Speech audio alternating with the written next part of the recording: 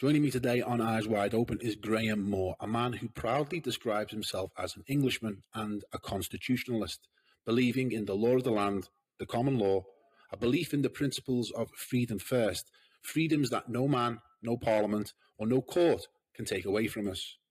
Despite facing what appears to be an insurmountable challenge, Graham charges forward with what for me is a unique angle on what's really going on in England and beyond.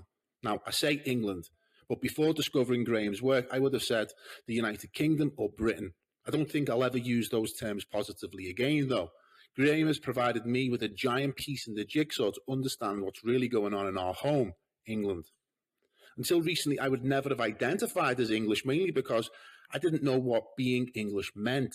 But thanks to Graham, I understand that's largely due to the propaganda campaign against the English by the British. So today, Graham will tell us his story of how he became an English constitutionalist and a common law champion against the British Union, and how we can use the largely forgotten English constitution as the solution. Graham Moore, otherwise known as Daddy Dragon, welcome to the show. Thank you. I'm glad to be here. Now, we met briefly during the Save Our City anti-lockdown protests in Liverpool. I think we got arrested on the same day, so we didn't get a chance to chat much further than that. Yeah, so I'm really happy to discover your work again and have you on the show. And before we get into the meat of it, can you tell us what you were doing before you embarked on this constitutional crusade and what you were doing in your previous life? Well, the direct answer to that is I've got a number of trades, but one of the things I was previous to this was an engineer, an internet engineer called a Tier 1, where I provided engineering services to one of the largest companies in the world, which basically built the internet. Various things going back in my past, but I left home when I was 14 years old, believe it or not. Lived on the streets, started work on a building site at 15, had a window cleaning round when I was 16, had a child very early, and stayed married for 30 odd years. So I've got what I would say an association with what I describe as real working class, including the fact that I'm also a tradesman, a carpenter, and the reality of being English and then seeing the pressures over at least the last 35 years where we've been losing all of our rights. And I've started studying the Constitution 30 years ago, including the Archibalds, going through the laws, and then looking and reading history. At school, I didn't really like history, to be honest with you. But I did find that once you read history and you go to the archives, not to what someone's opinion of history is, but when you actually read the real history, and then obviously reading about the Declaration of Rights, reading about the Magna Carta, reading about the Bill of Rights, reading about all of the elements of our constitutional law and why they was put in place, what you can see is you start to bring history alive and talk to people about that. You can see history is repeating itself. So the basis of it is I had a fairly normal upbringing. My father has always, believe it or not, voted Labour, even though he owned his own factory and he worked in the factory as well. He was on the lathes as well. He was a tradesman. He was taught his trade by my granddad, and he taught me that trade as well. So again, and that's as a metal spinner. So again, family background has always been a working background, and it just progressed from there. But my interest in history and constitutional law comes from the research when you start to realise where did it all come from. So when did you become Daddy Dragon, and what was the event, what was the moment, what led you to begin this adventure that you're on now? Well, it's funny you should say that, because people always ask me, how did you get the name Daddy Dragon? I didn't name myself that. The people that have started following and listening, I was on Facebook before I got banned like everyone else, and all I'm doing is talking about constitutional law and the English. And then someone sent me a law book, and in it, So let me just explain where the daddy dragon comes from. The dragon is the original flag of the English. The white dragon. The white dragon is the original flag of the English, and that was the standard that was taken into battle, etc. The original flag of England is the dragon. So what someone then did was sent me a book, and inside that book it said to Father Dragon, because he was referencing me talking about the English and the dragon. And, you know, again, if you go back in history, you'll see one of the oldest regiments, which was disbanded in 1964, was from Kent, and it was called the Dragons. And again, it was disbanded by the British in 1964. It went back centuries. I think it's an apt name, though, isn't it? You know, it's an apt name for someone who was championing this cause, the Dragon of England, you know. But you describe yourself as a constitutionalist rather than a nationalist, which I think is a really, really good way of avoiding that label. Right. So tell me about the distinction between constitutionalist and nationalist, and the English Constitution, the common law, what it is and why it's important. Right. So it's really important to understand. So before I get into where and what and why, I'll give you an example of a person who was a constitutionalist, and that is Winston Churchill. He stood in 1924. And what he said with 10 others is basically that he walked away from the mainstream parties, and he said that all the mainstream parties were seeking to destroy the English Constitution. And he said, I'm going to stand as an independent, as a constitutionalist. He won his seat in 1924. As an independent? As an independent, but as a constitutionalist. But people knew what a constitutionalist was then, right? So it's about liberties and freedoms. What happened after that, and to explain constitutionalism, the Constitution is about the law of the land. You have the common law. So let me just explain to people where common law comes from. Common law comes from customary law. So in Liverpool, for example, if you had a custom in Liverpool and everyone adhered to that local custom, it's customary law, right? And it can be used in the courts. And you can say this has been a custom of Liverpool since time immemorial, what it's known as, right? If it's such a good law, so it comes from a village and then the custom spreads to a town and then to a city and then to a county, if it's such a good law, it could be adopted by the English Parliament because they say, well, we think everyone should know this because it's a great custom and a great law. And then they adopt, it becomes, as it spreads, it becomes common law.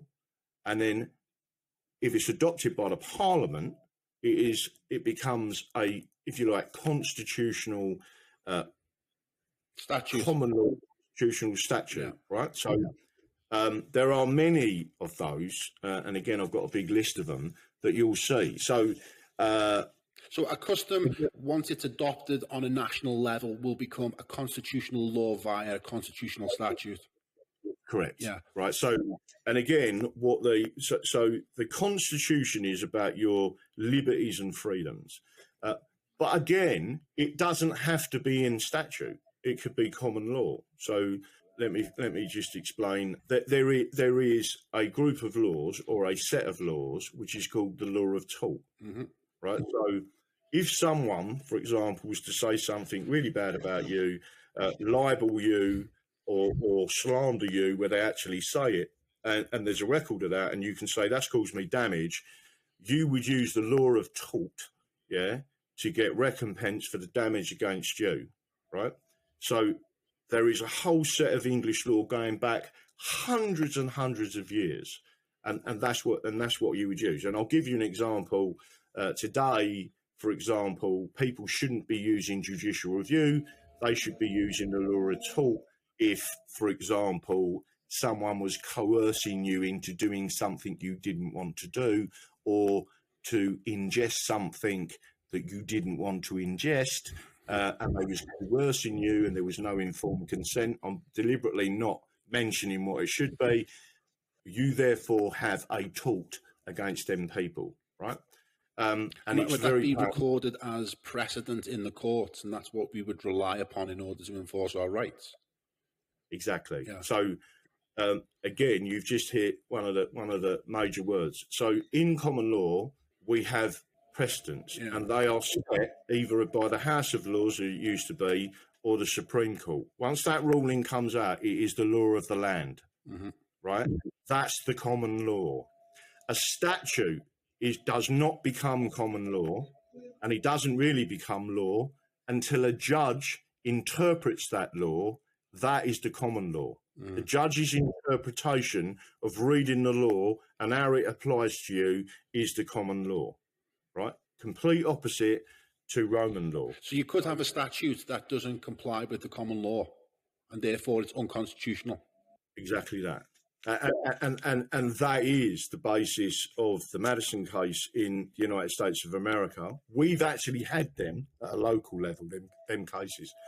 But what people have got to understand is the common law controls the statute, not the other way round. And you've only got to go and look at a ruling, for example, by Lady Howe, where she actually says, just because something statute doesn't mean someone, if they've done something by statute and think that it's okay to do it, it still may be a tort, and that person could still claim damages against you.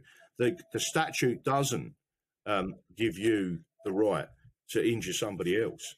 And that's the important thing about it. But yeah, precedent is really very, very important because it is, and again, people don't realise it is judge-made law.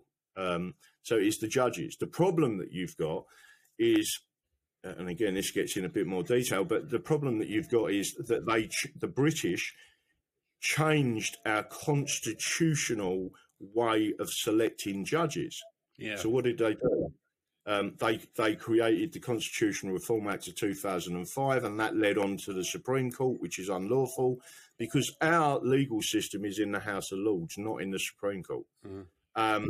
And what they did was then they created a political way of appointing judges. Was the Supreme Court Act, which established the Supreme Court and disconnected us from the House of Lords as the court of last resort, where constitutional statutes like the Magna Carta, etc., could be used by us, the people? Was the Supreme Court established to block us from finding those legal remedies? Yeah. So, again, let's just kick back into that. Yeah. You just mentioned the Magna Carta. Yeah. The Magna Carta 1215 was the first human rights declaration in the world, right? And it comes from the English. It's not British, it's English, right? It wasn't used for somewhere in the region of 200 years in any form, in any court, until Sir Edward Coke put his hand up and said, under English law, the Magna Carta is still law. And we are intending to use it. And he started to reintroduce it because tyranny started taking hold of the country. Right. And the Magna Carta was then reintroduced into law. The most recent ones where it's been used, I'll give you an example, was Diana Rose used it. There was a big union issue, and she actually said, the Magna Carta says this, and she won her case.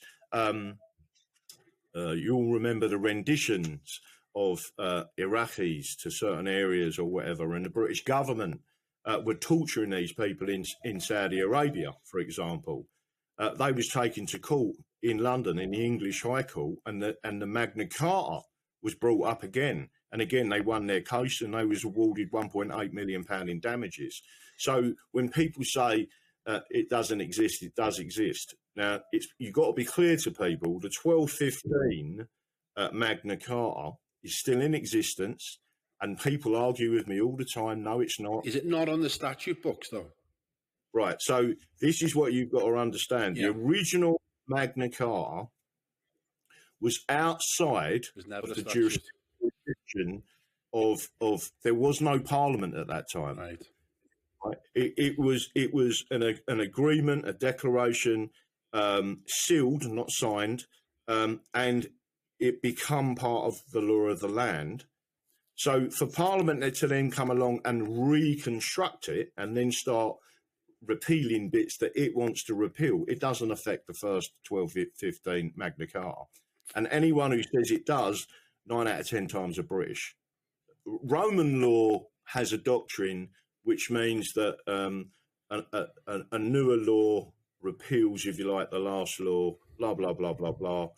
That isn't in effect with the English, right? And you cannot repeal the common law. The common law is the common law. The only way in which you can, a judge or a series of judges can sit there and they can make a decision. It's very rare, but they can make a decision and say that this common law judgment is wrong.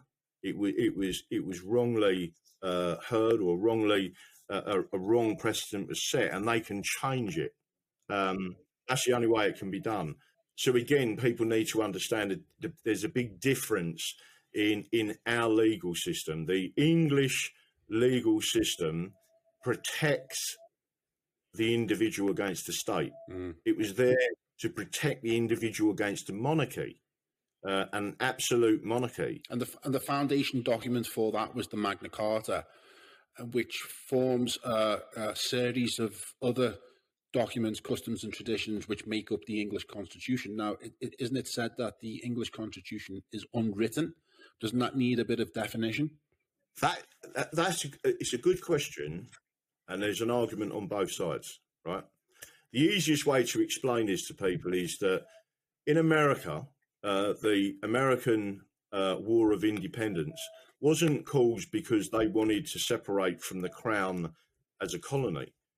It was caused because the English stood up and said, we want the same rights as an Englishman, right? That's what it was caused about, right? That's what, and again, remember, when the Mayflower left in 1620, the people aboard that craft were English.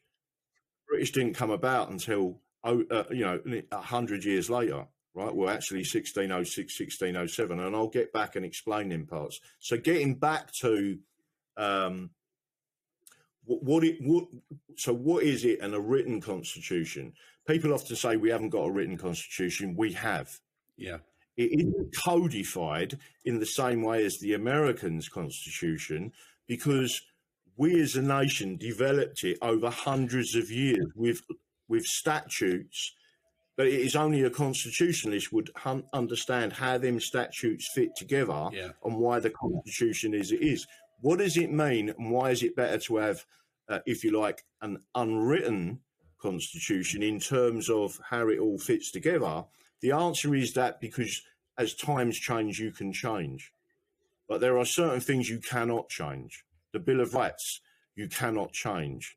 And what the British did was they removed the Constitution from the curriculum. So they stopped teaching the kids about it in the early 1970s, and they removed it from the bar exams. So judges and barristers didn't know anything about it. They become British or Soviet, what I call Soviet judges. Because they represent the state. They don't represent you as a person or the majesty of England. They now represent the British state. So people often ask me, why did they do that? And I said, you've only got to look at what happened. In 1972, we went into the European Union. It was illegal. It was unconstitutional. And the Bill of Rights clearly said that. In the Bill of Rights, there is a clause, a paragraph. It is called the supremacy paragraph. And in that paragraph, it is clear no one can govern us. Nobody governs the English. We govern ourselves. So they knew it was unlawful. What did they do? They removed it from the curriculum. They removed it from the judges, and older barristers knew what it was there for. So the second element is, how did they attempt, and how do we know that they were so wrong? Was because they created the European Communities Act of 1972 and made it law. Why did they have a referendum in 1975? Because they had to correct what they had done wrong. And then the media and the British, call them what you like, bureaucracy, deep state, establishment, not the people of England, they created con people. right, into forcing it over. So again, they wouldn't have done all that unless they knew what they'd done was illegal, and it was illegal. Okay, so one of the central planks of your argument is that the British are distinct from the English, and that the British Union, better known as the United Kingdom, is the biggest enemy we and other nations around the world face, but particularly the English. Now, I've never heard that argument before, and it struck a chord with me, and I heard it immediately. I thought, whoa, that's like a grand unifying theory that makes sense of a lot of holes in the story.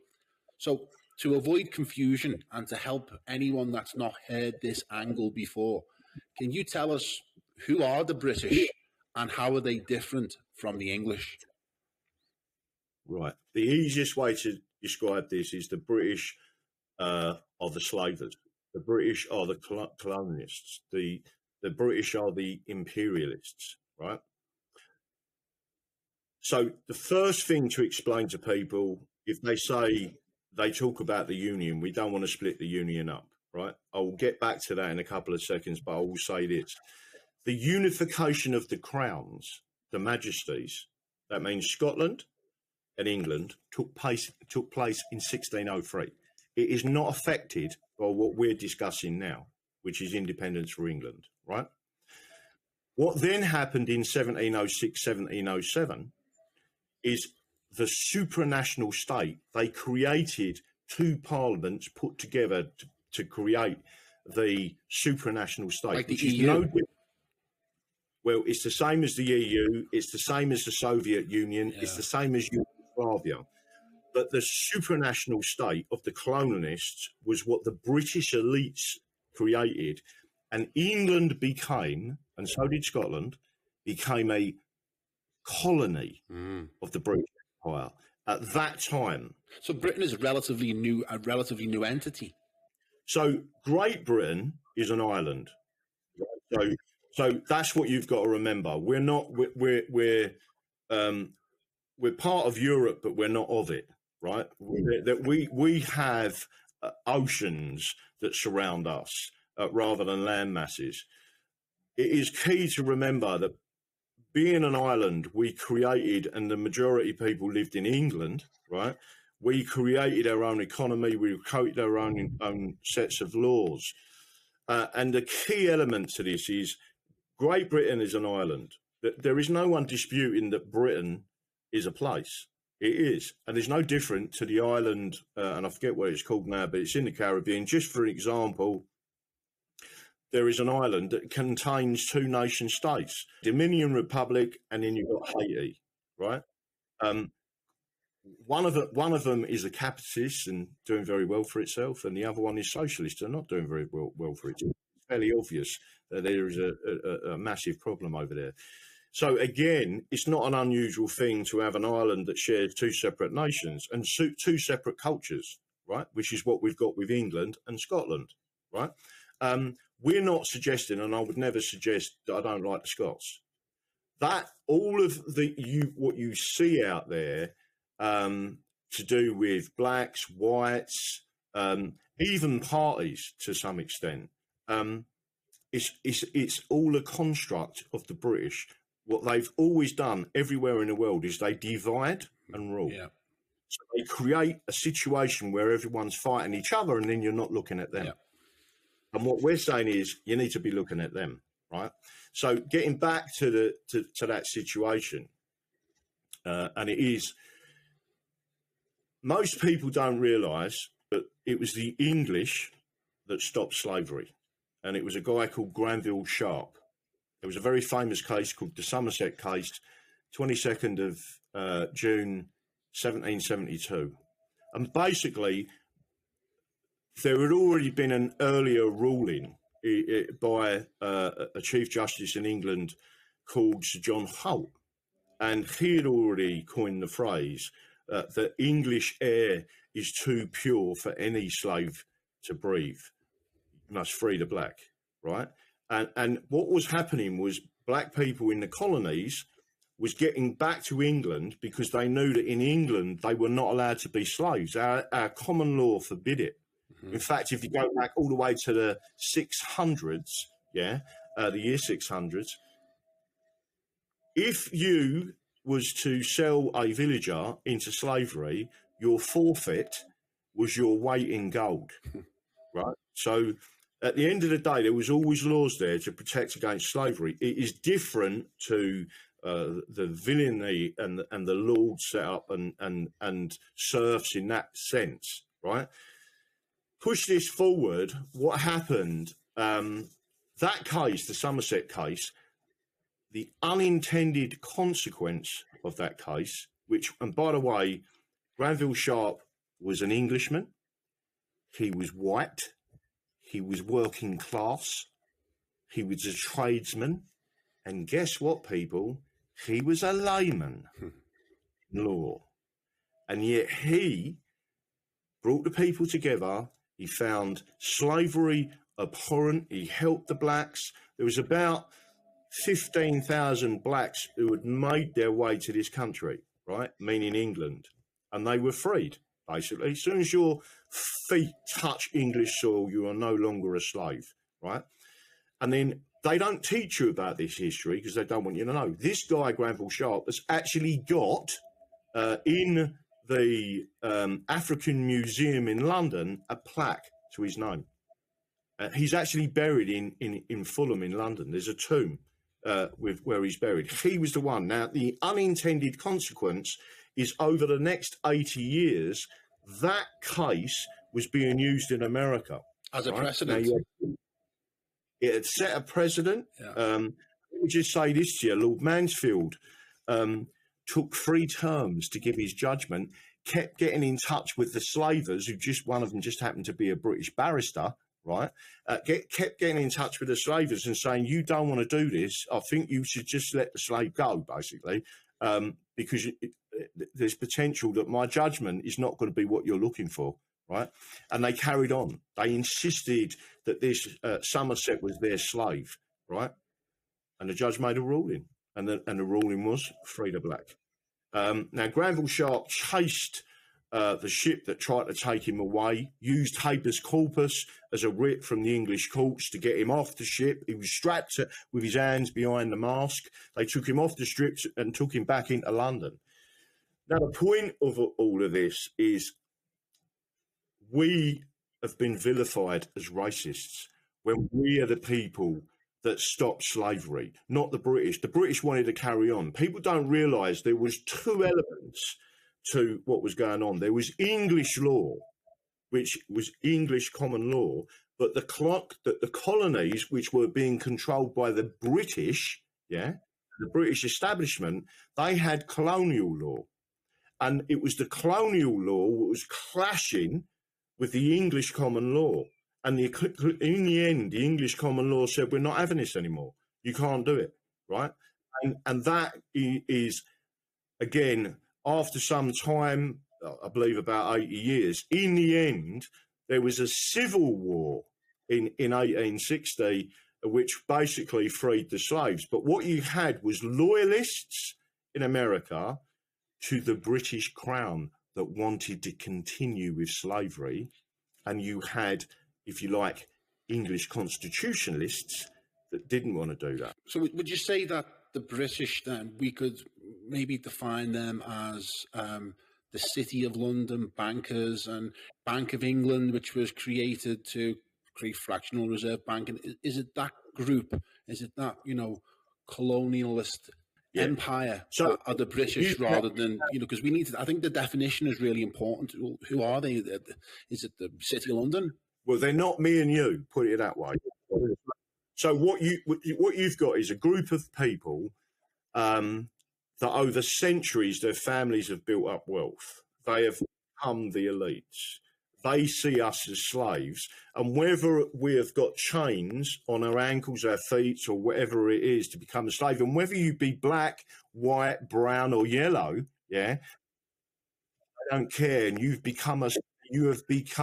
they have created a form of enslavement via debt, right? If you go back to the original Magna Carta, right, it doesn't say in the original Magna Carta that the it mentions the City of London and their financial rights and privileges. But what the Magna Carta does is say those rights should be extended to all towns, villages and cities throughout England. Right. Who has taken that away from you? The British. Because every county in England should have its own bank. You should have one in Lancashire. Because that protection for the City of London that's in the Magna Carta, isn't that one of the few articles that remain on the statute books, that specific one? Not only is that correct, and we're not worried about the statute book, because if the British have repealed something, there's a simple way of solving all of this, and you void the Acts of Union. What give the British their power, right? It was the Acts of Union of 1706 and 1707. That's what created a British Parliament, right? All we do is void that. And then people say, but you're destroying the Union. And you say, no, you're not, because the unification of the Crown is left intact, because that happened in 1603. What you're doing is doing the same as what the Russians did and said, we will not stand for a Soviet state anymore. You will not control the Russians. You will not control the Ukrainians. You will not control with your way of doing things. And that's what so the British were the people who installed the Soviet Union and as it was. Let me just explain something else to people, because I think people don't realise this. I'm English. Go and have a look at the British Nationality Act of 1981, right? Mm-hmm. It tells you, by law, you are now British. They have illegally removed your identity as an Englishman and a Scotsman and an Irishman and a Welshman. Someone needs to say, who was the last person who did that? Joseph Stalin. And who created the Soviet Union? People need to start to see exactly what they're doing. And that's, so getting back to the original question of what is it? Who are they? You've mentioned the Magna Carta. It is really important for people to understand one thing. The Magna Carta didn't say that the City of London has complete control over all financial.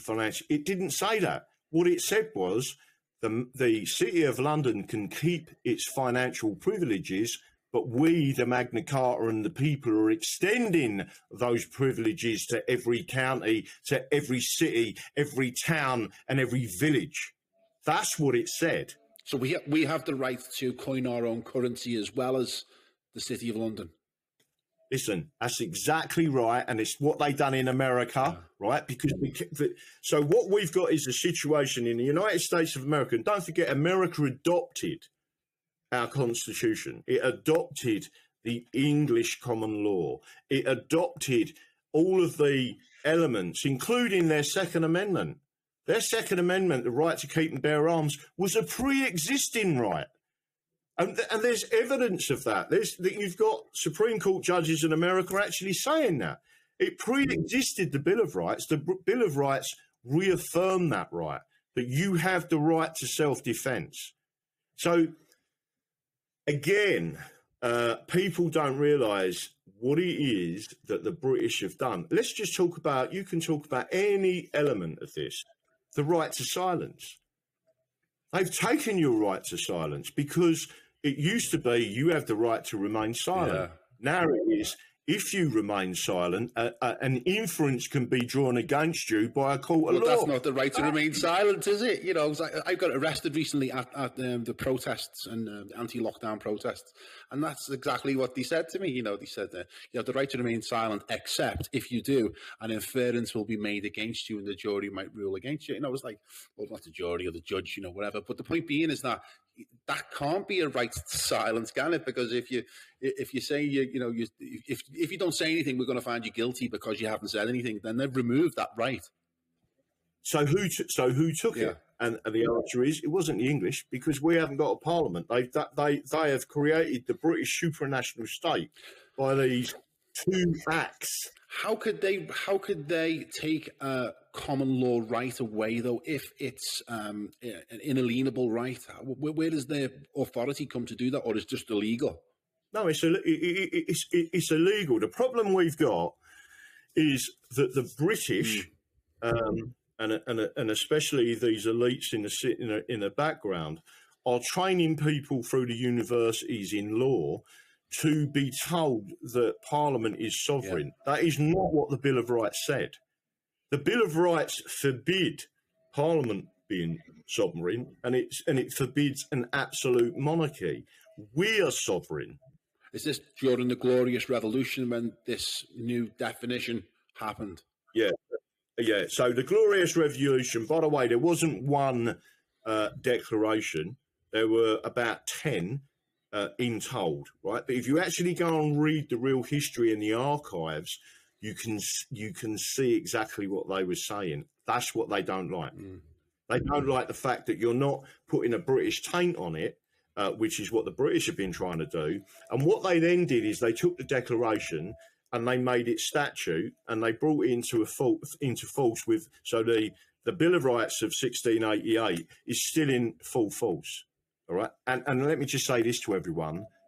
The words all and singular, right? That means all of the rights. You can't take one and it not affect the others.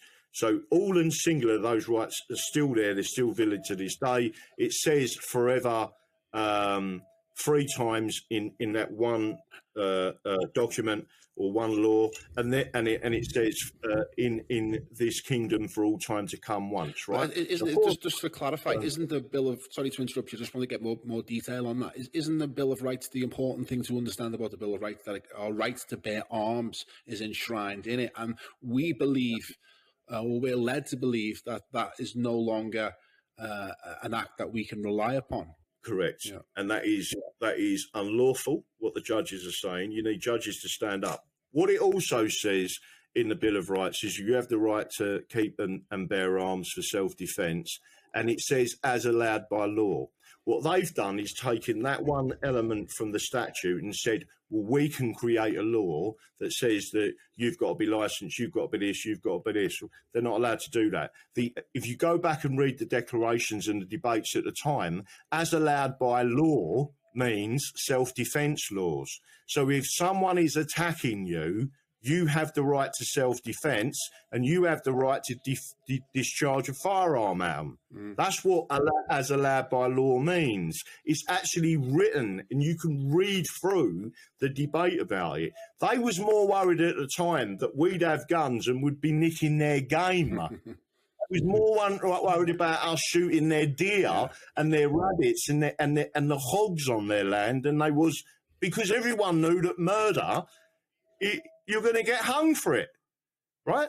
But you do have the right to self-defence. So once people understand that, and I may say this to everyone, at no time ever has any statute ever forbidden your right to self-defence. Previously, one other party put into their manifesto the right to self-defence again. And the person who can allow you, so let's say I was standing as a police commissioner, an elected police commissioner, I tell the chief constable, you shall issue a firearm to that person and you will give them. So for us, once you get your independence back again, your passport, your English passport, becomes your firearms license. The right is enshrined in the fact that you're an English citizen or an English subject. Right. So let's get now you're in elements of this. There's something else called the Act of Settlement. The Act of Settlement is even more powerful, of 1701, even more powerful, still English, than the Bill of Rights, because in that it actually states that the laws of England are the birthright of an Englishman. British have took that away. There is a paragraph in there, I believe it's paragraph 7, that was repealed. The Act of Settlement is a constitutional statute. It cannot be repealed. Who is it repealed by? By the British, right? And if you reverse engineer everything they've put in place, bit by bit, by bit by bit, yeah, the British have taken every liberty that you was entitled to. It isn't gone forever. We're just waiting for the English to wake up and say, now we can see what you're doing. And by the way, English law protects everyone on our soil. If you're black, white, brown, yellow, the English Constitution protects you all against the state. And that's the crucial thing. Never get involved with this racism BS, because it is a construct of the British to divide and rule. The only way we win is when we come together under the Constitution, and you're going to see that in America, right? The most important thing, there are many constitutional documents, and it gets back to our original part of the conversation about a written and unwritten. Our laws go back centuries and centuries to 927 and beyond, believe it or not, because you've got the customary law that kicked in before that. That is all part of what we do, and it's different. So, again, people need to understand the Act of Settlement is crucial because the British have tried to give us a little bit of background on what the Act of Settlement is and what it does. The Act of Settlement basically. And again, for the people who, I just want to say this before I start, right? The Act of Settlement had to be brought in because the Protestant line was about to end. So Queen Anne and her descendants, they had to bring a way in of keeping the Catholics out, right, of all forms of power. And basically the Act of Settlement did that. And to a large extent, it still does, except they're ignoring it yet again. So before anyone says to me, so you don't like the Catholics, right? I was married to a Catholic for 30. I'm a Protestant. I was married to a Catholic for 30 odd years, right? I've got no issue with Catholics. I don't believe a Pope in Rome should have any control over me as an Englishman, right? I don't believe in many. So we reject laws from foreign nations having control over us. It's a civil law, that, isn't it? I mean, that's where you got the two streams of law in England. One is the civil law and one is common law, civil law coming from Rome.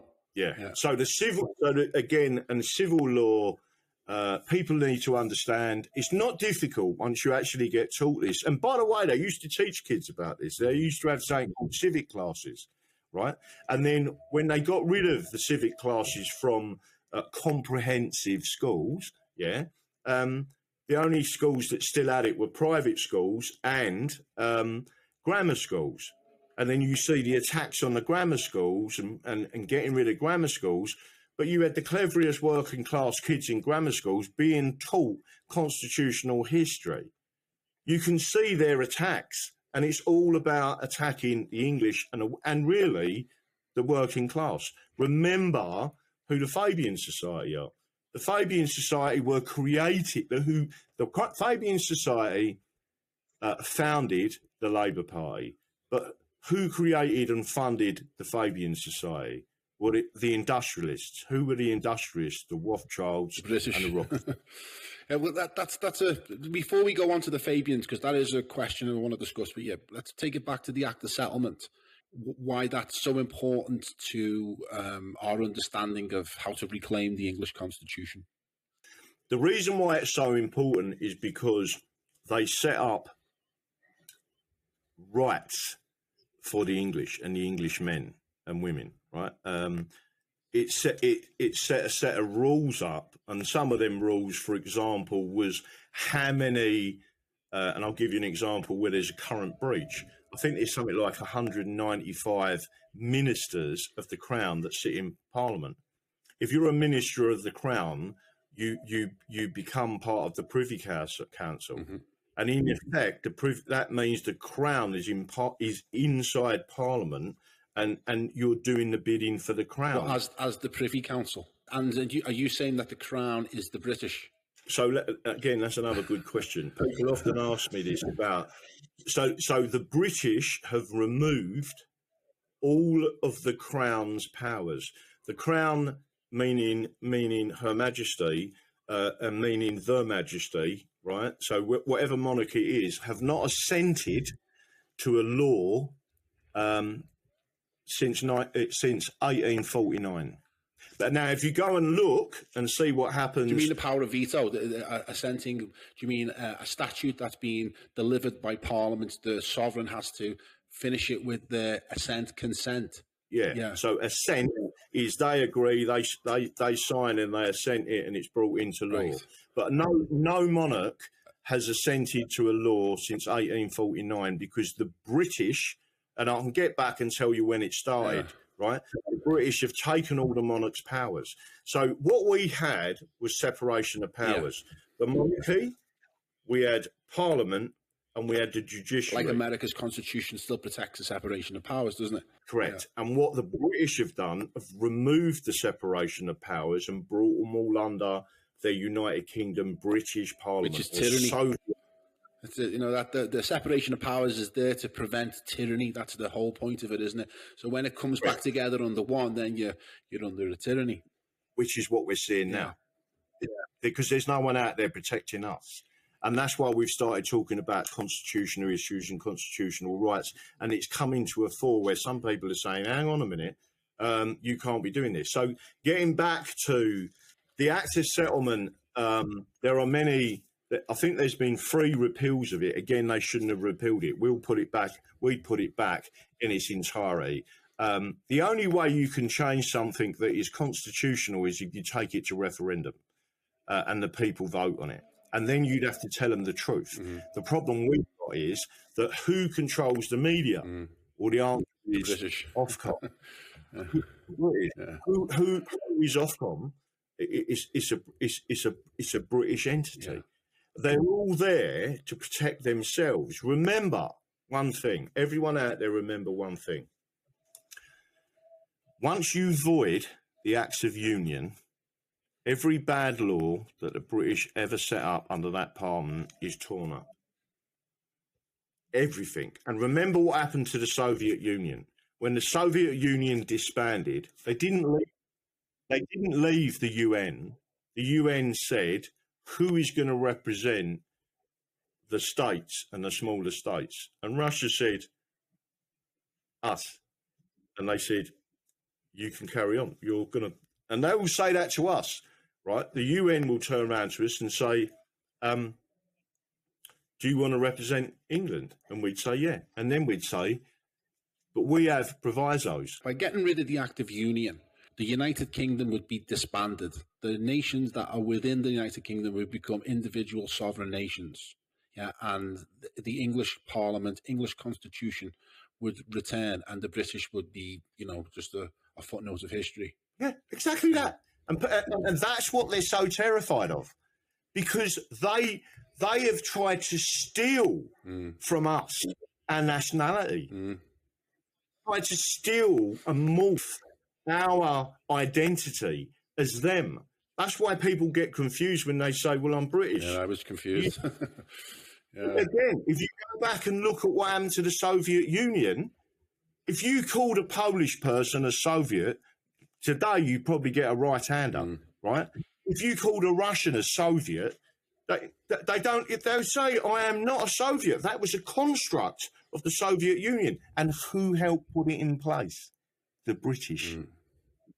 So once people get to realise that, so getting back to what you've just said then, what happens if you disband or you void, and it must be void, the Acts of Union? I can tell you exactly what happens. The counties take their power back. You go back to a decentralised system.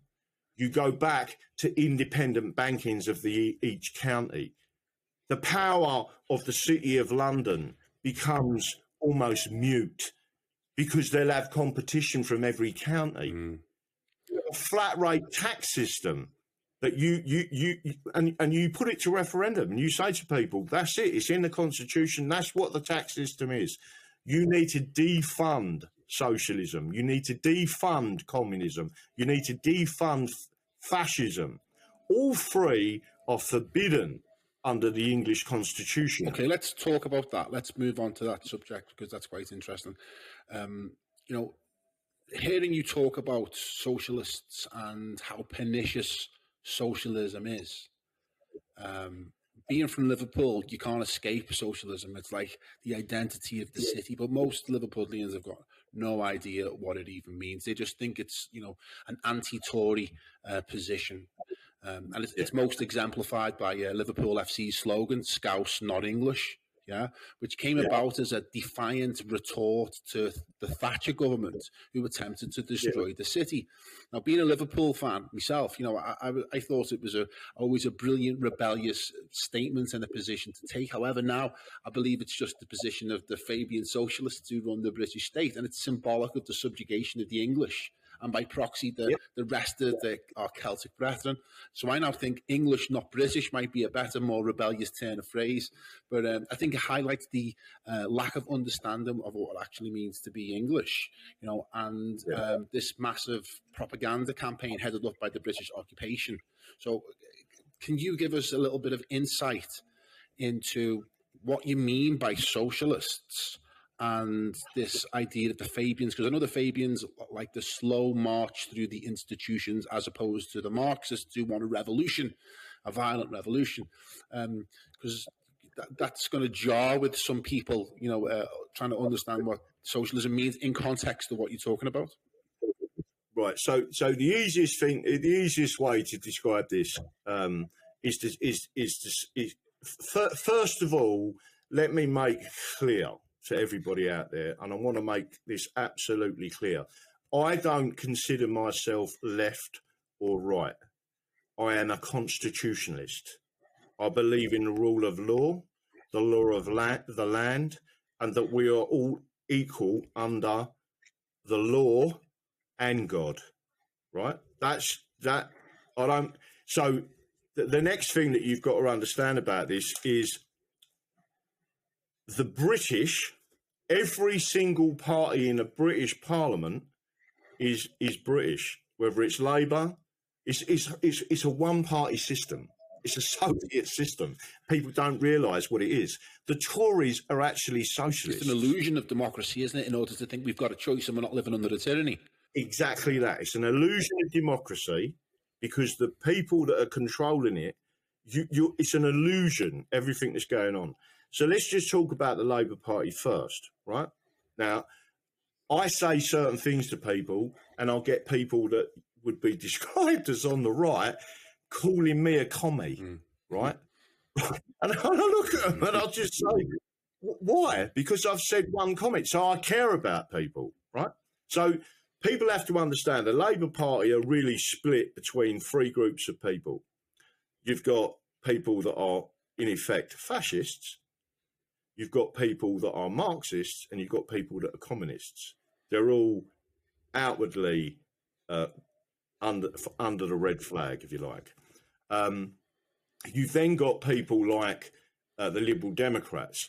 And by the way, nearly every single member of the Liberal Democrats are Fabians, right? The Labour Party, every one of Tony Blair's cabinet, bar one, was a Fabian. Every Labour Prime Minister in this country has been a Fabian member, right? They've all been Fabians. Sadiq Khan is a Fabian, an executive member of the Fabian Society. Keir Starmer is an executive member of the Fabian Society. The Fabian Society are Marxists, right? They even say on their website, if you look at their emblem, it's a wolf in sheep's clothing. They can't make it more obvious. What they're doing. But they have what's known as a gradual, and the Fabians was a gradualisation. So they nick a bit, so you don't notice. The problem is some of us are noticing, and things are speeding up at the moment because they know they're in trouble. Karl Marx actually said that every communist revolution has been shipwrecked on the Rock of England. He didn't say the Rock of Britain. He said the Rock of England. Common law forbids Marxism, fascism, and communism. Why does it? Because it has a doctrine within our legal system, a maxim, if you like, which is restraint of trade. Monarch is not allowed, and therefore the government is not allowed to create a monopoly. They are not allowed to do that. They are not allowed to tell you you can't earn a living, right? And it comes under the restraint of trade doctrine. The last famous person to use it football player. Oh, and Wayne Rooney. Wayne Rooney. Yeah. Wayne Rooney. He used it, Yeah. right? In the Supreme Court, there was a ruling against it, right? So people need to understand that this law is there to protect you. So the next element is to understand, and by the way, the Tories have also got Fabian Society members within the Tory party that are committed Marxists, right? They went to the London School of Economics and got their degrees in politics, which is funded by the Fabian Society, which is funded and was funded by the Rockefellers. So people don't need to understand where this is coming from. But see, for me, it's like socialism, Marxism, Fabianism. I mean, that's an economic ideology, and their opponent, or what they seek to destroy, is capitalism. That is the overt expressed objective of socialism and communism. Why would they want to destroy the common law and the English Constitution? Because the common law and the English Constitution.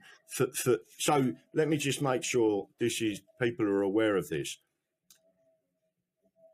The socialists, the communists, the Marxists, the fascists, all seek, as part of their doctrine, to control the means of production.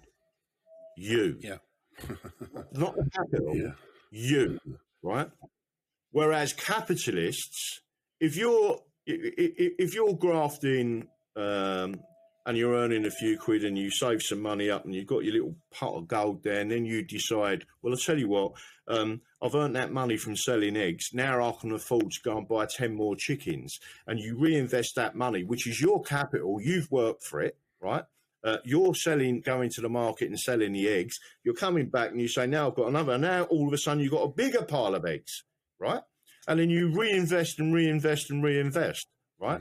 That's a free market economy. Everyone needs food. You've put the effort in and the work in to create that business, and you're extending it to the chickens, and then you build a big chicken house, and then you create breeding, and you're doing all these things, and your business starts to thrive. That is a free market economy. That is capitalism. What the socialists are saying is, no, we take 7 of your 10 eggs and we distribute them amongst people who are poor. Well, that means the person he's only got 3 eggs left, and he can't continue building because you're taking his capital away to do. So you're taking from one group of people and giving it to another. Now, a lot of people turn around and say, yeah, but it's only the rich getting what they're seeing at the moment in this country is the British are doing, not the English. And let me just say this to you. The trusts, the real English trusts, the real equity law of England, and the real charities of England, are what real capitalism is about. If I go and earn a small fortune and I decide, I'll tell you what I'm going to do, I'm going to set a trust up, and I am going to donate that trust to this charity to look after the homeless, or to do this, X, Y, Z, or to look after people who are less fortunate than myself, right? That's the way the system should work, not forcibly doing it. So go and have a look at, there was, who was the last leader of the, there was 2 brothers, leader of the Labour Party. Miliband. Miliband's. Well, one of the Miliband brothers just happened to go to America. Guess what? He's running a charity. He's on £400,000 a year, right? That's the Labour Party. That's his golden parachute, isn't it? That's his payoff for what he did while he was in Parliament, for all the scams he was operating while he was an MP. That was his payoff. Yeah. So again, this is all a British construct, and people need to understand it. So getting back to what is socialism, I consider socialism to be, if you really want to, not the ideology, but the vision that they try and deploy to people is you care about someone or you care about another individual. Don't matter whether they're black, white, brown, yellow. I'm not interested in any of that. I care about them people. If I see someone who's homeless, I don't want them to be homeless. But what they've done is created this system, and all you're ever going to do with that, like I said, it's a bit like looking at bricklayers on a building site. If you have 5 bricklayers and 4 of them can each lay 1,500 bricks a day, right? Going some, but that can be done, right? And then you've got one bricklayer that only lays 500, yeah? Now, what the socialists say is, well, we're not going to put you on price because that would be unfair to the geezer who's only laying 500 bricks. You'll all be earning £600 a day and he'll only be earning £100 a day, right? So the socialists say we're going to put you all on a day rate of £200.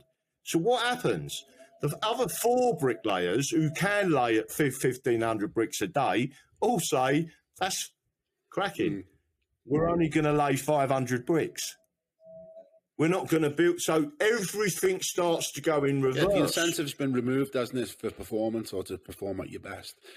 I think one of the reasons why communism is so embraced by the working class, by the poor, right, is because it's sold to us, the working class, as a method, an ideology, a means, a mechanism to overthrow the landowning elite, the capitalists who are exploiting the people at the bottom, and it gives us the means to overthrow them. Yeah, I think that's why it's been embraced by the working class. But I believe that to be a con, to be a scam, in order for them to be able to win our vote, as it were. Yeah, and all you'd be doing is no different to the Soviet Union. Animal farm, isn't it? You're just putting someone else in to chop your head off.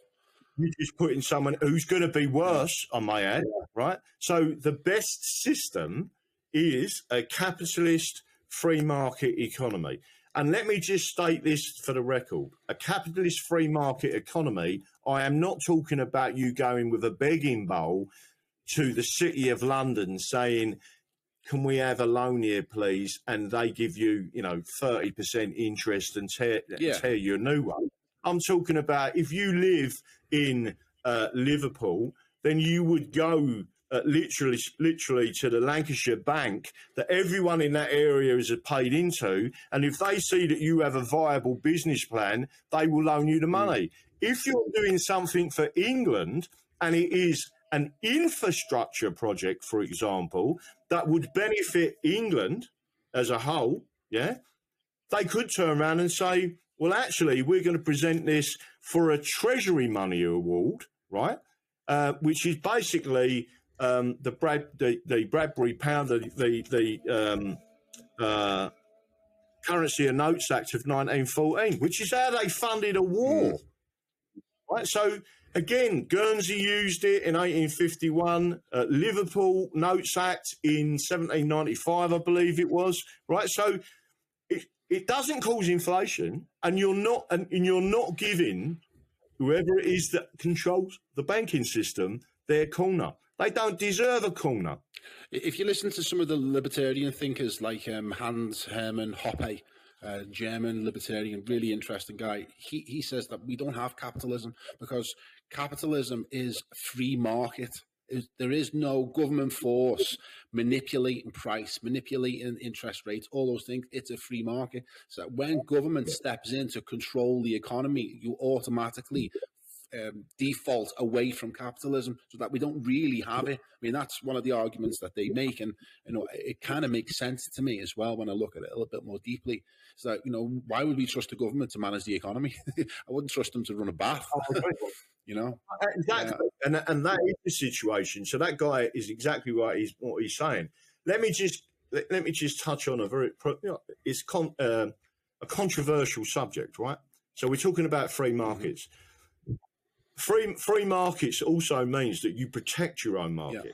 Protectionism is part of a free market economy, and the reason for that is if you get someone like China that can flood your market with steel, and it's going to because they operate almost a slave labour system in China, and they can put your own steel industry out of business, right? then you're entitled as an English government to say, we need to adjust that figure. There is a tariff on your steel, and it will stop them, right? The same as if you turn around and looked at the English Channel and you said to the French, and I'm going to give you another example of this in a couple of minutes, if you said to the French, you haven't stopped these illegals illegally crossing the straits and coming over into England and landing on our beaches, so what are we going to do? We're going to put a 50% tariff on all French goods. And that means Peugeot, and that means Citroën, yeah, and what's going to happen there, yeah, and Renault, what's going to happen? Well, all of their goods 50% minimum, and by the way, if it doesn't stop a week later, we're going to add another 10%. So is it 60%? Well, there are no tariffs in globalism, are they, for that reason? You know.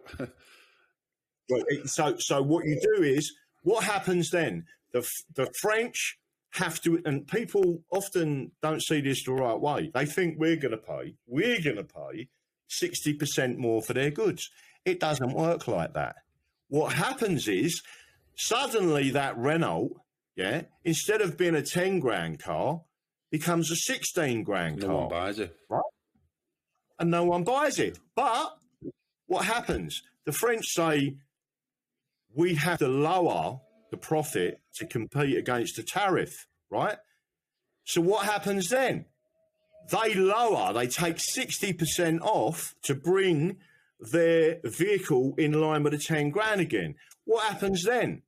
Well, all these other countries turn around and say, well, actually, we're going to import that car, yeah, at that tax price, yeah, and it means that Renault go out of business. What happens then? Renault turn around to the French and say, stop them travelling across there, stop them getting in the boats because you're putting us out of business, right? That's how the tariff works. If you want to know if it works, in the 1980s, we had the same situation with an argument between Denmark and Germany, and they put their tariffs up to 90% on German vehicles, right? How do I know that? Because I used to buy the vehicles from Denmark because I weren't paying duty. We give them the codes for the car, got right-hand drive delivered to this country, and guess what? We was getting cars at a massive discount to everyone else, right? So all of a sudden they said, we've got a problem here. You're going to put Mercedes and BMW out of business, right? Because Denmark said, we're not accepting it, right? That's what happened. Who else did it? Who's that guy? President Trump. I believe he actually said to the Mexicans, no, you'll be paying. Yeah. You're going to be paying for this border wall, right? And how did he do it? He simply said, there's tariffs on your business. And he kept increasing, right? Until in the end, what did they do? They put troops on the border and they stopped them and they sent them back. They went to their other borders and said, you're not letting them through. There will be no more caravans. Yeah, it was a powerful tool, wasn't it, that he used while he was in his presidency, not only against Mexico, but most effectively against China. You know, that trade war, you know, was really damaging to China, but ultimately it might have been what lost him his presidency. So what's the next thing that the Constitution and what we deliver as England? Yeah. I'll tell you what we do, right? They have destroyed the dignity of work, mostly in the north of England. They have taken our steelworks. They have taken our shipbuilding. They have taken our coal industries. They have taken every industry where we as Englishmen worked in to provide for our families. And they've shut it down for globalism. And they've handed it to China and the European Union. Where's our car manufacturers? They're all gone. What did Blair do? This sacred person of Labour. He sold Rover for £1 to his pal, right? So what I'm saying is, as England, we give the dignity of work back. We restart our industries. We're not interested in having a war in Afghanistan or with Russia. And by the way, Russia's our friend, not our enemy. That's the British Empire, isn't it? That's engaging in foreign wars and destroying other people's country. It's not the English, is it? Although the English generally get blamed. So just before we move on, I just want to resolve this socialist issue because I think it's important. So what you're saying is that there is a socialist coup, if you like, via the British, and socialism opposes the English Constitution, the common law, and the things that are contained within that, because it prevents socialists and socialism from achieving their goals. Therefore, those things must be destroyed in order for Marx's vision to be realized. Yeah. Correct. And also there's something else you touch on, which I think is important, that we are surrounded by socialist governments. Not only do we have socialist parties in the UK, well, in the British Parliament, in the illegal occupation of the English Parliament, but we have them in Wales, Clyde Cymru, the SNP, Sinn Féin in Ireland, and then the actual EU itself is one big socialist organisation. How can England hope to overcome such an all-encompassing enemy? The answer to that is look back at your laws. I always use, and I use quite often, the United Nations Declaration for Indigenous Peoples. We are protected via the UN. You can't have. They want to rely on certain UN laws and not others. The 2011 Indigenous Populations Declaration protect us. We have a unique culture, a unique legal system. And the answer is we don't need, we are the England is the sixth largest economy in the world, right? We are just waiting now to bring back our industries, to build our ships, to do that. And we will be in export. We will bring back our navies. We will bring back our military to defend the nation, not to go out and attack like a bunch of mercenaries these other weaker nations. That's not what it's about. But I want to say this just to make sure people do understand the point of this. The United States of America is not it is the greatest nation on earth, right? And it is not the largest land. Is that due to England's greatest export, which is our constitution? Correct. Just look at the logic of it. How did America become the greatest nation on earth?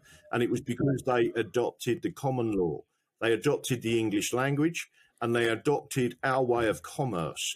And the basics is that free expression, freedom of speech, the freedom to invent. That's how they become the greatest nation on earth.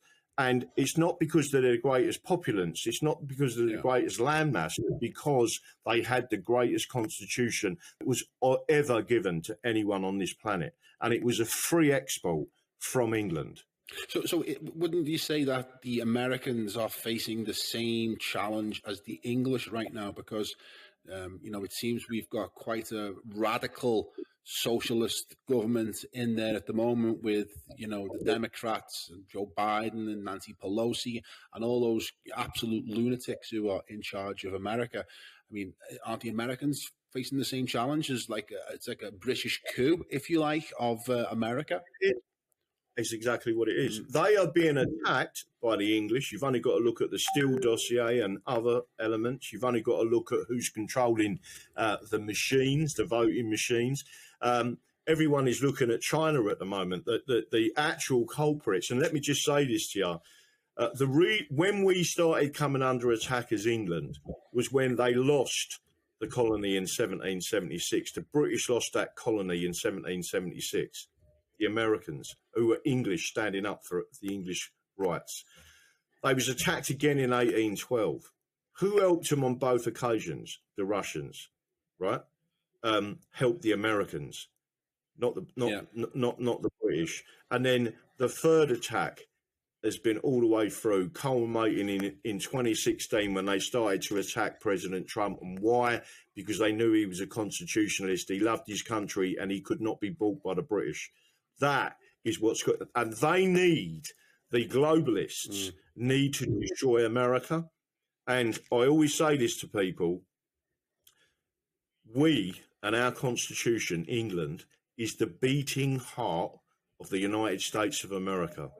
And we and what they've done to us is a blueprint of what they're doing in America. And you can see it transferring out there as we speak. Well, it's interesting, isn't it? Because tyranny kind of is defined as the government being able to change the laws upon a whim without respecting the rights of the individual. It depends what mood the tyrant is in, and that's what the law will be. So you see that in countries where maybe the Roman civil law is in place, is that there is no protections from precedent and common law.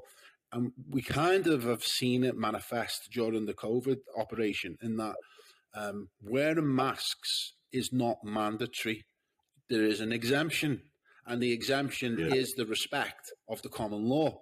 Because I went to Portugal recently, and there is no exemption there, right? You wear the mask, there is no exemption, right? Because they're under Roman civil law, So while common law exists, there'll always be an exemption to tyranny for people who want to object to it, stand up to it, and they will have the legal rights to be able to do it.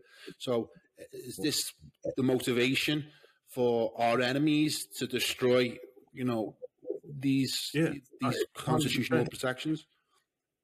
The biggest protection, because common law jurisdictions, it's all over the world, isn't it? It's in India, it's in Africa. There's a common law jurisdictions everywhere.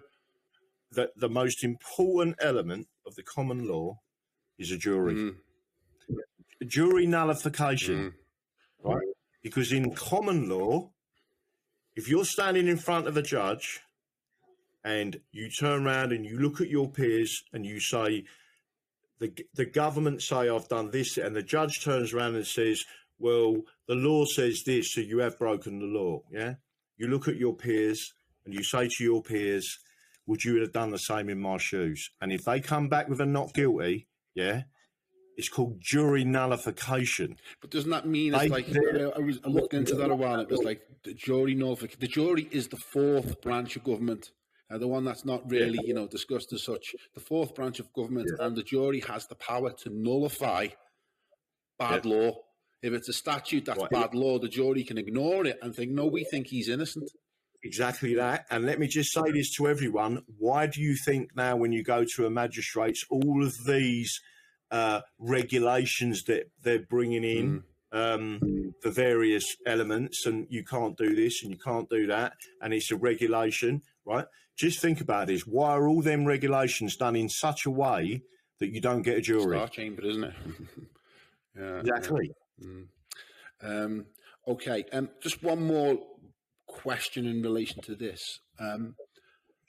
What the hell was Brexit all about? Was Brexit a move by the British Union to consolidate more power away from the EU, or was Brexit an organic thing by the English in order to try and release ourselves from the yoke of the EU? I am always surprised at why they allowed, and I believe there's a particular reason for it, why they allowed that referendum. By the way, the English have never had a referendum in terms of independence, etc. Scotland's had two. Wales, I believe, has had two. I think even Northern Ireland's had two national referendums. We've had zero. Right. So the direct answer to that is they knew that if the next stage of the European Union was full military union, meaning we lost control of our military, full fiscal union, meaning we went into the euro, and they knew that they couldn't do it by just signing us up to it, that they had to have a referendum. I think they were shocked at the result. And the result, I believe it was probably a lot more than what they said. I was actually at the count in Dartford, and 75% come in and said, we're leaving, right? I mean, some of the faces on the British MPs were just, classic, where they were shocked. They were white as a ghost. They couldn't believe that it had happened. Which makes me think, to some level, it was organic, that it wasn't their plan. No, I agree. Yeah, but the next element of this is to say to them same people that voted for freedom, you need to vote for England. You need to vote English. You need to take back control and remove the British establishment, the British elites, and their slavery and colonisation of England. We're so demoralised as a people, right? We're so demoralised in trying to understand what is our identity. That's why I think your message is so important, and this information is so powerful, because it remoralizes you. It's like, but what do we do? Right? So, okay, we've talked about what the problem is. We've talked about who the problem is, but how can we as individual Englishmen work together to win back our constitution, our parliament, our rights? What activism is required from us as individuals? What is it that you're doing on the ground, Graham, that people can get involved with? Well, I've been going to the stand in the parks, and I do constitutional talks. I've never failed yet to get an applause. We have now registered the English Constitution Party, the first time ever. Is this a political party that will stand in elections? Yeah. That's now been registered. I had to fight the Electoral Commission over it, and we got registered. We are registered.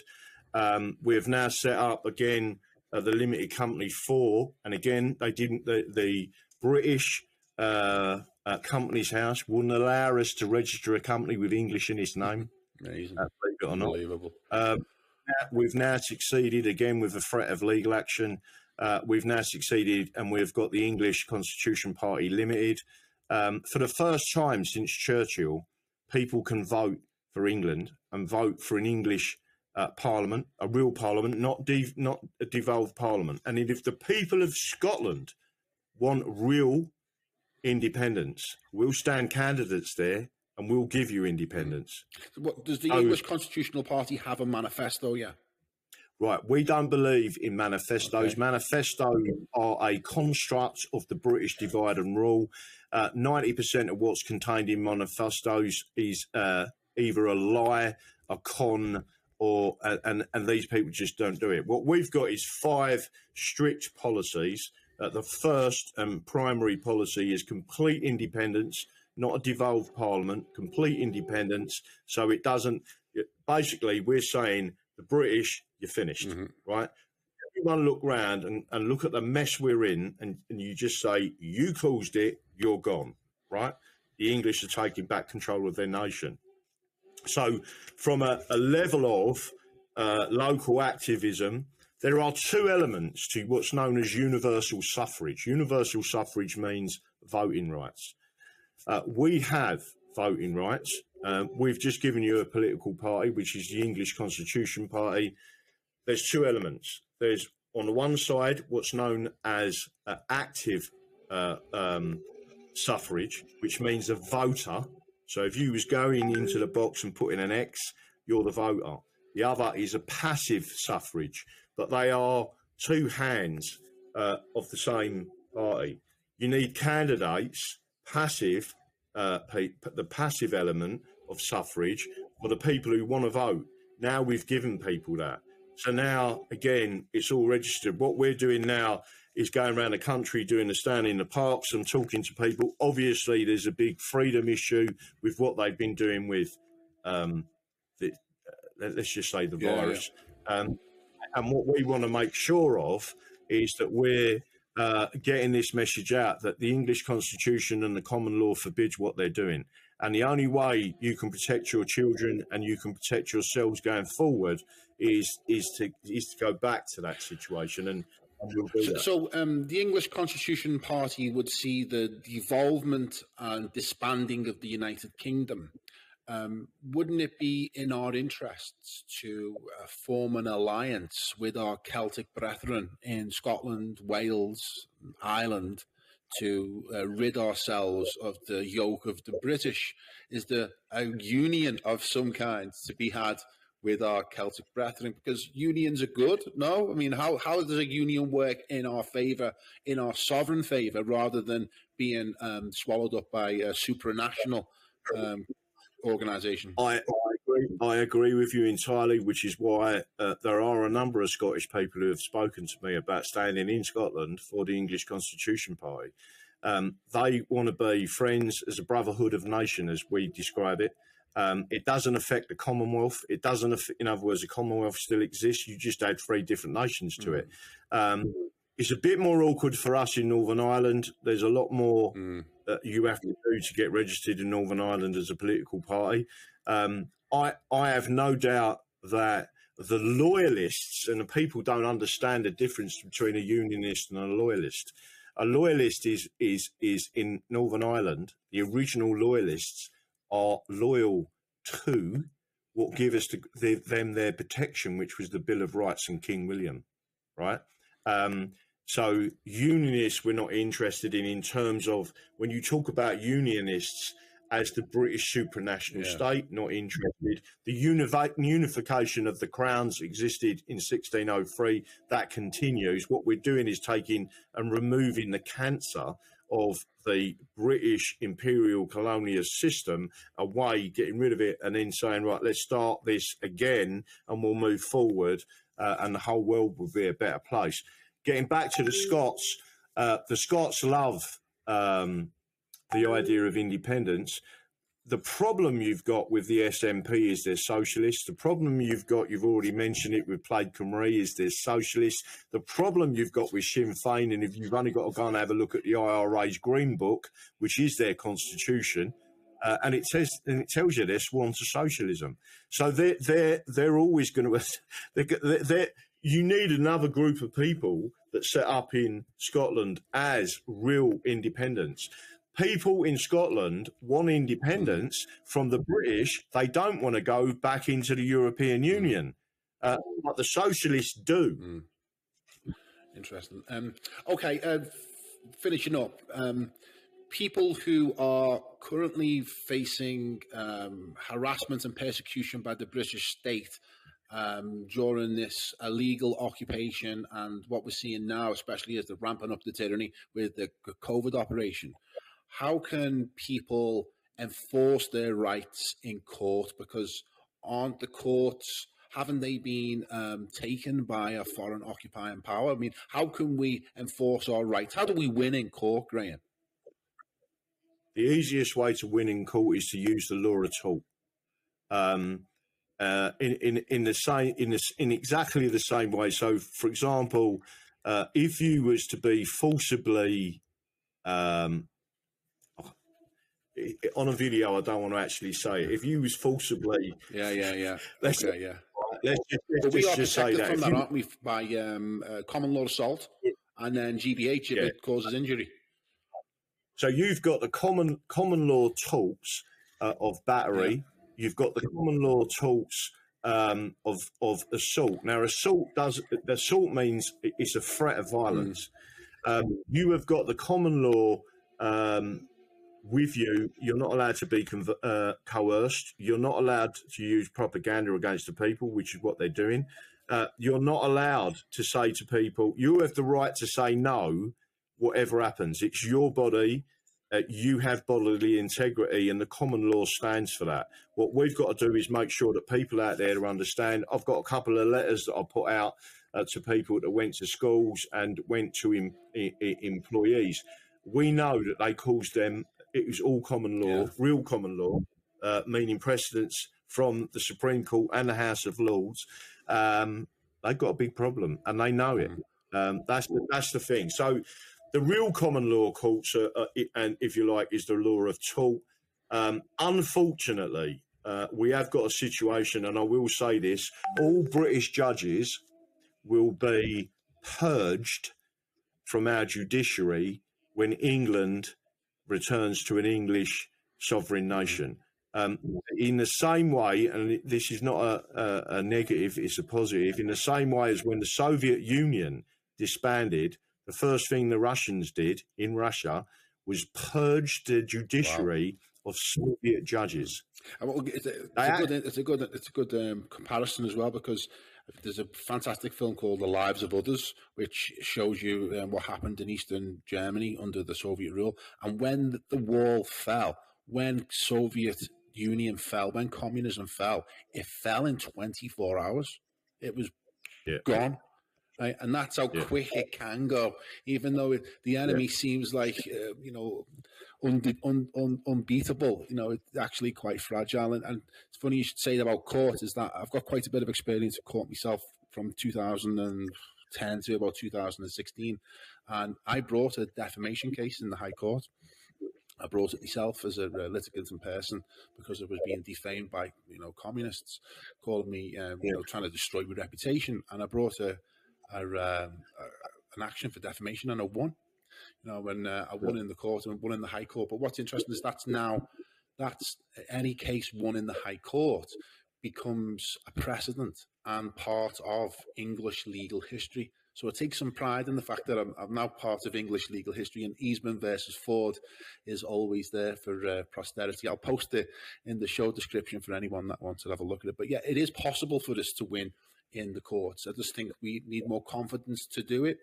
And let me just emphasise this to people. No, I have actually read your case, by the way, and I'm really pleased to see that you was a litigant person, and not only that, you won the case and got awarded damages, I believe, for £10,000. Let me just say this to people. It's people like you that are standing up for your English rights. You are the type of person that will take back control of this country. I want to emphasise that when these people say things on Twitter about us, they can be sued, right? And you've made that quite evident by doing what you're doing. But the next thing I will say to you is, remember that when you stand in an election and the election has been called and the campaign is on, if you say anything about a candidate that is, it doesn't just, let me just make sure people understand this, it doesn't have to be untrue. It can be true, but if it is said with malice, you can be sued. It's actually a criminal offence during a campaign, right? And people need to understand that. Election law is different to normal law. And if you say something, even if it's true, but you have said it for malicious reasons against another campaign candidate, it's a criminal offence. Right, so just to make sure everyone understands that. So again, English law will always come through, and again, we just want people to take it up and run with it. Okay, so let's leave us on a high grain. This has been a fantastic conversation, and I've loved it. What's happening right now with the movement? I mean, where are we at? What's the good news to share with everybody? The good news to share is the Electoral Commission registers us as a political party. We've now got our own political party called the English Constitution Party, the only group of people ever started standing as constitutionalists since Winston Churchill. We believe in the people of England, so we believe in you, and that's basically where we're at. We've now created for the legal reasons of donations, we've created the English Constitution Party Limited. Everything goes through there. We've got everything set up. We're ready to go. The first election is going to be Southend West, where unfortunately David Amis was murdered. And we will be standing in that election as constitutionalists, saying to the people of Southend and the country to give us as much support as possible. Fantastic, Graham. I just want to thank you for what you're doing as well, because you've remoralised me. You've given me a good boost, and you've really helped me to define what it is that I'm about and who I am. And I'm an English constitutionalist. Thanks for giving me that definition. I hope to speak to you again soon, where we can go into these subjects in more depth, because we've only touched we've only scratched the surface, really, haven't we? And if you ever want to come on and share news with us, that would be fantastic. We'd love to have you on again. So if people want to find you, your work, the movement, where can they find you? Right, so the website is already set up, and you can go and have a look at what we stand for and the blogs, and that is www.englishconstitutionparty.com. Or you can go to daddydragon.co.uk. Okay. Have you got any social media platforms? I got took down on Twitter, but I've restarted it. I had 12,500 followers. They removed my account. I was on Facebook, they removed my account. I was on YouTube, they refused my account. So anything you start talking about England, yeah. Okay, well, listen, Graham Moore, Daddy Dragon, it's been an honour and a pleasure, and I look forward to speaking to you again soon. Take care. Yeah, no worries. Thank you.